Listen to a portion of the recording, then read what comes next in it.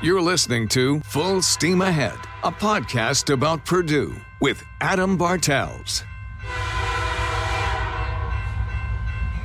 Welcome to Full Steam Ahead, a podcast about Purdue.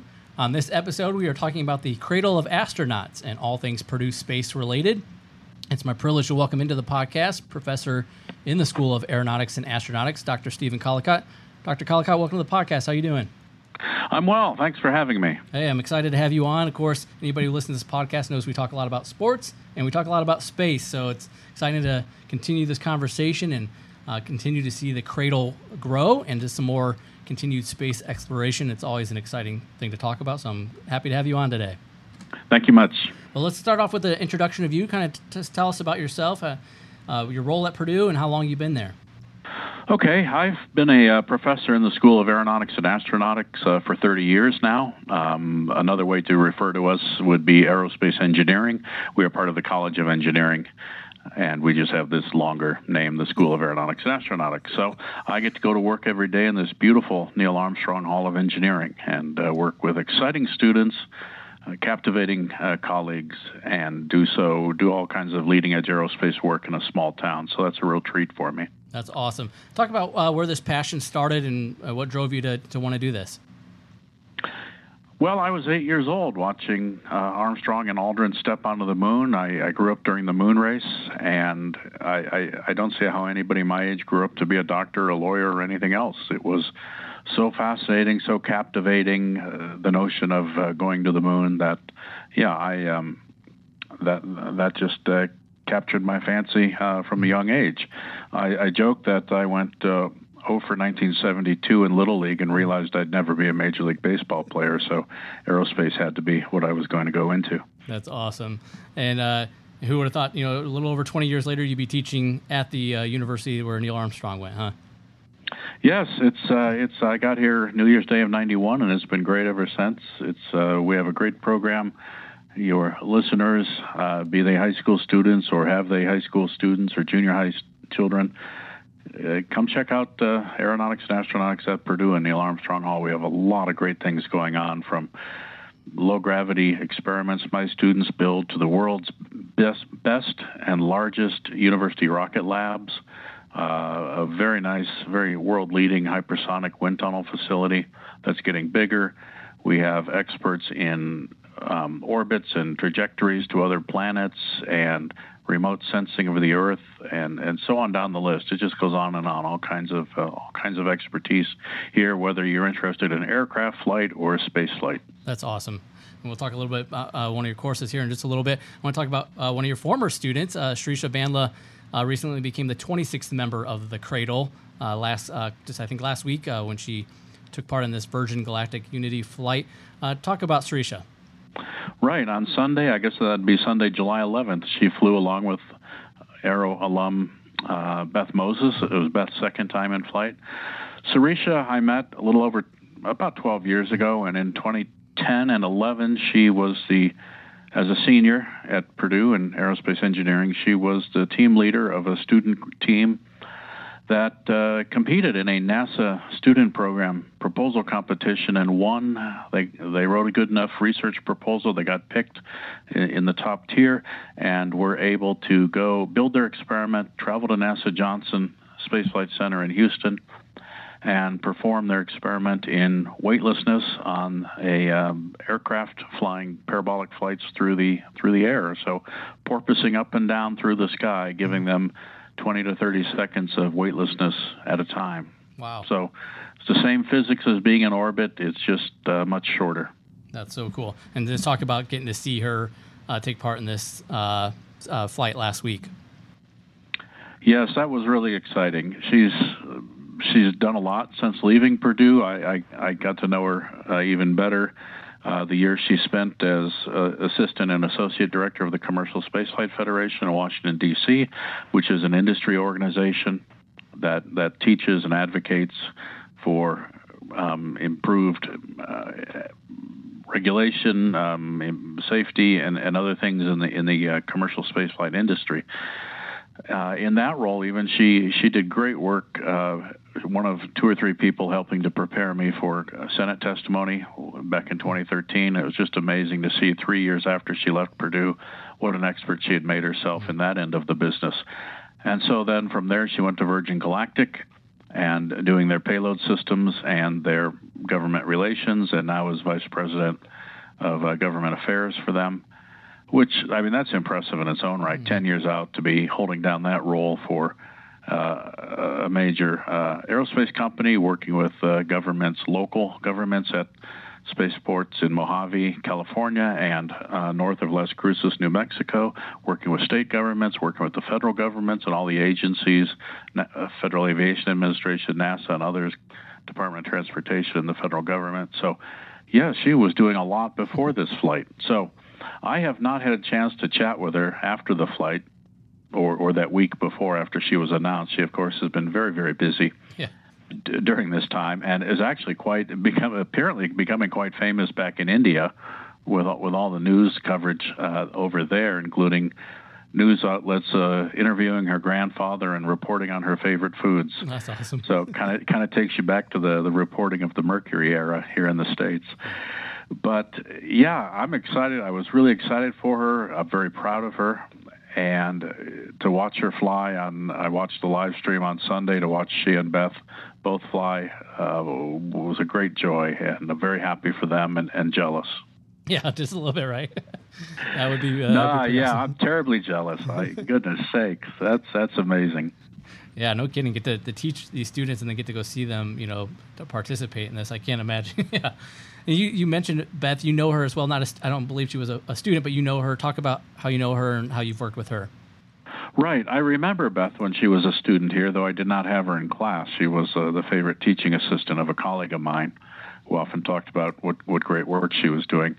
But Beth married Mike, and Mike was doing his master's research in my laboratory, so I knew Mike. And so after their Purdue days, I got to know Beth that way, because when I would take these student teams down to NASA Johnson, such as Sirisha's team, we would generally hold an informal alumni dinner, just get together in a restaurant and network and chat and reminisce. And Mike and Beth were frequent attendees of those events, and so I got to know Beth that way, really, after Purdue. And she and Mike both, and Sirisha, are rabid Purdue fans, very passionate Purdue alums, which is a really neat thing about my job, is working with so many people and seeing them years later, and they're so proud of Purdue. They're so fond of what they did here, and that's really great. Yeah, for sure. And then talk about, for those who might not understand what Virgin Galactic is and what their role and what this, especially this last flight, was all about. Right. Well, Virgin Galactic started by Sir Richard Branson after a group won the Ansari X Prize to fly 2 people to space and back, and to do it twice within a certain number of days, like 10 or 14 days. Decided to try to create a business doing this, providing trips to space for non-NASA astronauts. and this is what we call suborbital. It goes up and down in a relatively short length of time. It's not going up into orbit. It's not approaching space station. There's no danger of staying up for days. There's not enough energy in the rocket to do that. But it is what Alan Shepard and Gus Grissom both did in the Mercury program years ago. And it gets you up so high, so much higher than any other opportunity, roughly 10 times higher than any commercial airliner, that it really is a unique experience, I'm told. I hope to get there.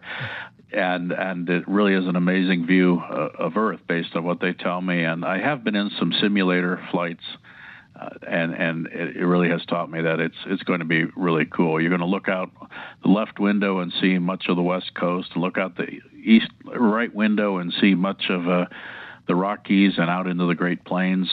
It's going to be amazing. It has to be amazing what you can see from up there. Yeah, that would be awesome for sure. Yes. And just continue to talk about this cradle. Of course, I also had Laurel O'Hara on my podcast before, and then Jerry Ross was my 100th episode guest. Just talking about continuing to see Purdue add to this, whether it's NASA or Virgin Galactic or whatever it is that continues adding to the cradle and continued space exploration. Talk about this, the importance of that. Well, it's great. It's part of recognition of what our alums do, and we love to brag about them. We're not standing around bragging about ourselves here, right? We're talking about what graduates go out and achieve in their own careers, and that's wonderful. And it attracts a lot of positive notice. And the Cradle of Astronauts, or Wall of Astronaut Photos, is under remodeling right now. It's not up in Armstrong Hall, 3rd floor right now. Hopefully it will be by homecoming. But we're redoing that into a larger, more modern version than just a couple of framed pictures on the wall. So that is something that Purdue visitors are going to see. A lot of visitors come to Neil Armstrong Hall. Everybody seems to take a picture with the Neil Armstrong statue out in front and put their kids up on the pedestal, the plinth next to him, and take pictures. It's a highly interactive statue for photography at Purdue, and so it's great publicity for us. It's very unique. Not many schools have this many alums who have been in space. I don't know exactly who is, one up or not. Does getting one more, does that put us ahead of somebody else right now? I don't keep track of that. But the fact is, we're one of the top 2 or 3, including the military academies. So it's unique recognition for Purdue. Not many schools, engineering schools, can say this. I think all but one are engineering alums, and they're not all aerospace. They're aerospace, they're mechanical, they're electrical engineers, certainly on the list. So, it's a wonderful part of my job here, my life here, that Purdue has this legacy that works to kind of perpetuate itself because it attracts students who are interested in this career path. And so we get to send more of them out and, listen to what Sirisha has to say or read some of the interviews with her. And you'll see she's wanted to fly in space since she was a little kid, and we get many people like that. Yeah, for sure. And you mentioned homecoming. I know that's often a big event for bringing back as many of the astronauts as possible. You mentioned hopefully that wall will be done before then, and as we hopefully get back to more normal and post-pandemic things here, hopefully we'll have a normal homecoming this fall at Purdue. So how exciting is that to see all the astronauts come back to campus for events like that? Well, it's not a regular part of homecoming. We've done it a couple of times over the last 20 years, and it's great fun. I've been so fortunate to get to know many of these people through my years at Purdue or through work in the aerospace industry, and to see them and chat with them and see them interact with each other, and just see the excitement on the faces of kids when they visit and meet them, and adults too, is very satisfying. It's a fun part of my job to be involved in all this. I didn't fly to space, but wow, I get to rub elbows and chat and have these people talk to me as a trusted professor. It's really very flattering, and it's great to see them. It obviously gets a lot of news when we have an astronaut reunion. We had one shortly before the pandemic, so I think it'll be a while, but who knows? I don't plan those. But homecoming, yes. Homecoming this year, I'm looking forward to. It'll be 25 years of teaching my zero-gravity flight experiment class. So we're looking to have a bunch of alums back to hobnob and network and celebrate and tell old stories and so on and so forth about that. Alums like Sirisha and her team and oh gosh, we've flown I think roughly 200 students in weightlessness in the airplane now, and flown 41 or 42 experiments that way, and launched 7 experiments on 5 Blue Origin flights, and we're building our first Virgin Galactic experiment and our first Mast in Space Systems experiment, our second Up Aerospace experiment, and I lost count of the ones we've been flying with Exos. So we have a lot going on in this class, and the students are doing the bulk of the work. Yeah. How cool is it that you get to teach that and inspire current students to become future space explorers? Yeah, I love it. It's I joke that it beats lecturing, but in honesty, yeah, the interactive discussions, just really teaching engineering in a hands-on way, integrating designed for manufacturability with in the same semester for the students that they have to do that. They have to look at the fluid physics we're studying. They have to look at electronics controls and microprocessor controls and selecting hardware and control methods and trading off what can we fit. All the things we want to do won't fit either the volume, the mass budget, or the power budget. So how do we decide the down select of what science gets done and what doesn't, and deploying to a launch or a flight test, and all the troubles that go along with trying to do high-tech work remotely out in the middle of the desert oftentimes. It's all I just really enjoy teaching this way. Yeah, and obviously it's fun, it's exciting stuff, but to also talk about the importance of why space exploration and working in aerospace is important as well. Yes, it's. Let me talk about that in the theme of this recent Virgin Galactic flight and the impending Blue Origin flight with people traveling to suborbital space in what is a tourism industry. But this tourism industry, these tourists have managed, inadvertently perhaps, but definitely capitalized the creation of wonderful new research laboratories for us. The ability to get 3 minutes of weightlessness without having to go up to space station with all the expense and time involved with that. The ability to access what's called the mesosphere and lower thermosphere, parts of the atmosphere, which are way above the highest balloons and below the lowest orbits. It's a region of our atmosphere that's active, affects our climate, and has been largely inaccessible. So these tourist vehicles are opening up a lot of science opportunities for us.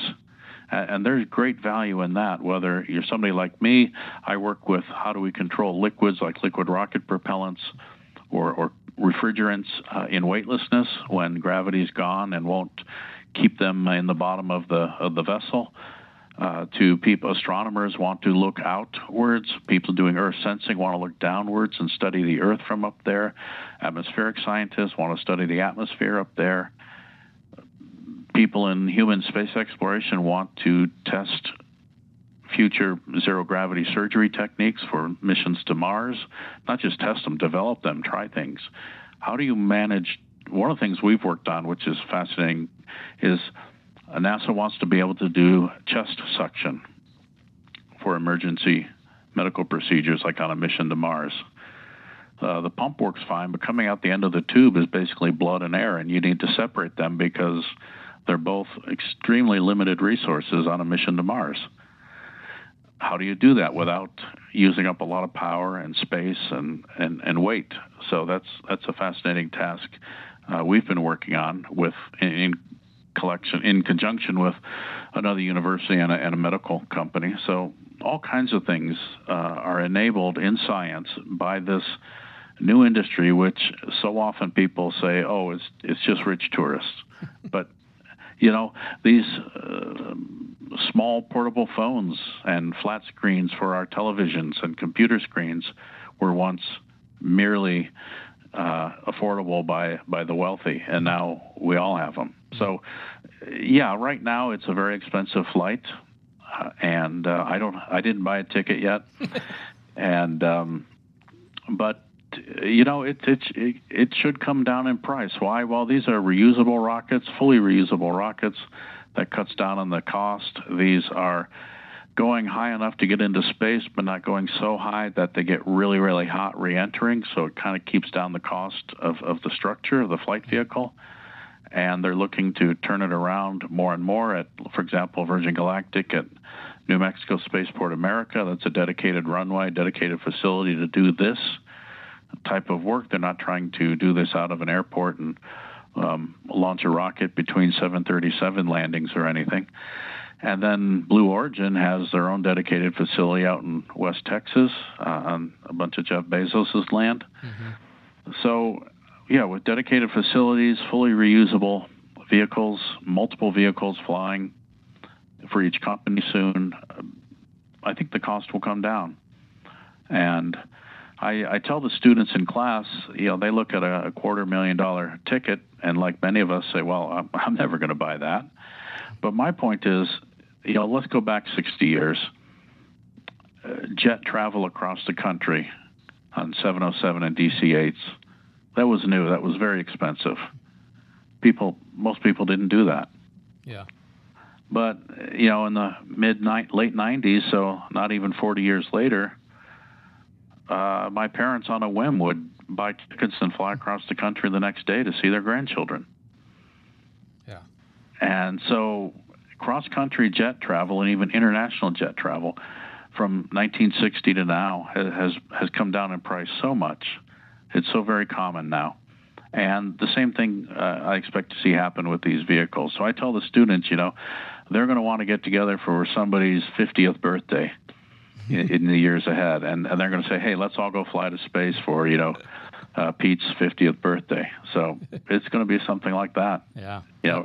Rather than hop on a plane and go to, Myrtle Beach and play golf for a week, people say, hey, yeah, let's go fly to space and celebrate. Wow, that would be incredible. That'd be really really cool. Yeah. Well, you talked about development over the years and technology and prices coming down and stuff. I want to also go back. We just celebrated the 50th anniversary of Neil Armstrong's trip to the moon a couple years ago. Now it's been 50 plus years, and we haven't seen that since. Do you see NASA or sending somebody up to the moon again and making that a successful trip? Oh, definitely, with the Artemis program, yes. And the first woman to the moon. Mm-hmm. So, yeah, that's on target. That's going to happen. It might not happen as fast as some politicians announced, but that's nothing new in the space program. Gotcha. That'd be awesome. I joked with there's a lot of work being done, and on those vehicles, and people are charging ahead, and yeah, it's interesting. It's going to be interesting. The other thing happening too is commercial lunar payload systems, CLPS, CLPS. NASA is actually buying rides to the moon for science packages from companies. So there's about a dozen companies building commercial lunar landers now. Not for humans, but for various research packages. Okay. And that's amazing. Whoever thought there'd be a lunar landing industry? No kidding. Wow. So, right. We don't have footprints. We're not making footprints on the moon right now. We're headed that way, and even before then, we're going to be seeing more vehicles than ever before landing on the moon. Wow. Well, while we're waiting for that to happen, what's next for Purdue and AAE students and their future as far as students and then post graduation from Purdue? Oh, I don't know. That's a good question. I hadn't thought about that lately. What's next for students? President Daniels had a direct public statement about we're going to be in the classrooms. We're going to be teaching in person. Fortunately, that's gone very well. The vaccines are working. I'm no epidemiologist. I can't even spell epidemiologist. But you look around to the world around you, and how many fewer people are in the hospital from COVID. Things are working, and so we are going to be back in class in person, big time this fall. I've been teaching in person since July 4th of last year with this project-based class. It's hard to do design, build, test. Build real flight projects if people are sitting at home on WebEx or Zoom. Mm-hmm. We had our Purdue leadership and the medical experts that laid down some rules. We followed the rules carefully, and we had good success. And so I'm very much looking forward to having lots of students back in the fall. It's been a crazy campus with so few students. The atmosphere is different. Mm-hmm. And I think students overall remotely, we're getting tired of remote, and a lot of people disengaging like they would not do if they were in person. So I expect a lot better education, a lot better interactions, a lot better education, a lot more in-depth discussions, which is what education really needs. this fall. So that's really good this year. Yeah, amen to that. I was going to say your class of any on campus, probably as much as any, would need to be in person for just the experiments that you guys perform. Oh, yeah. Well, we do that. And then there's also design build test here for aircraft, working with various drones, uninhabited air vehicles. And there's a rocket propulsion design build test class. And so, yeah, that's what I do. Is the unique thing about what I do is the zero gravity work, but this type of engineering education goes on all over here. It's really a great thing that you really cannot replicate online. There's no doubt about it. I mean, last March and April, we scrambled because we had to, and finished up our classes online and mailed electronics parts around for students to finish up in their parents' home and this kind of stuff. But yeah, it's nice to be back in town this way. For alums, it's been crazy for some of the young people to get jobs and be told, you're starting work for Spacely Sprockets, but don't show up. Yeah. We'll send you a computer. You're going to start getting up to speed on what we do from your apartment, and sometimes many months before they actually met the people they were employed by and working with. So that, unfortunately, looks like it's behind for our graduates coming up this year in like May of 2022. They should be able to go back to the traditional method of showing up at work as a new hire, going through all the boring onboarding procedures. But there were still jobs. Students were still getting hired in aerospace, and there's a lot going on in the industry right now with lunar activity. Human lunar, science lunar, low Earth orbit, what's going to follow on space station. Space station is going to wear out someday, some year. And, SpaceX, of course, just really, really changed the way we all think about space with its commercial satellite launching, and then with commercial crew delivery to space station and commercial crew return. It's just what a remarkable change in the way we do business that NASA's buying rides for their astronauts on this rather routine commute now from Earth's surface to space station. And that some people seem to stress that NASA is doing less, but I think it's a great thing because it frees NASA up to do exploration rather than running a commuter service, so to speak. So, I love the division of labor there, the cooperations between the groups, and that's really nice, really good. So that's awesome. Hey, Dr. Collicott, it's been a privilege having you on the podcast and just learning from you in this last half hour. As we're wrapping up, just anything else you want our listeners to know? Oh, my. That's fun. Hopefully Purdue Space Day will come back in person. Look for that online. That's for one Saturday in the fall for young people. And schools can now fly an experiment to space and back on Blue Origin for half the cost of high school football uniforms. Honestly, I've done it with a second grade class here in West Lafayette who wanted to know if fireflies would light up in the space station. They do. And just as schools all over the country, parents and local businesses work with an athletic booster club to raise money for major sports, well, parents and local businesses can start a rocket booster club, and their kids, their schools can fly experiments to space and back. I would send people to the Arete STEM Foundation, ARETE-STEM Foundation online, which is a nonprofit set up to help facilitate teachers getting their payloads created and getting them to space. Wow, that's really cool. Thank you for sharing that. And Dr. Collicott, again, just thank you for joining the Full Steam Ahead podcast. Yeah, hey, it's been fun. Thanks a lot, Adam. I appreciate the time you take with this. No problem. You take care and boiler up. All right, boiler up. Awesome. Bye. A reminder, you can follow the Full Steam Ahead podcast on Twitter @FullSteamPod. And you can always listen to, like, comment, subscribe to the podcast on Apple, Google Play, Spotify, Stitcher, iHeartRadio, and TuneIn. Thanks again for listening to the Full Steam Ahead podcast. Until next time, I'm Adam Bartels.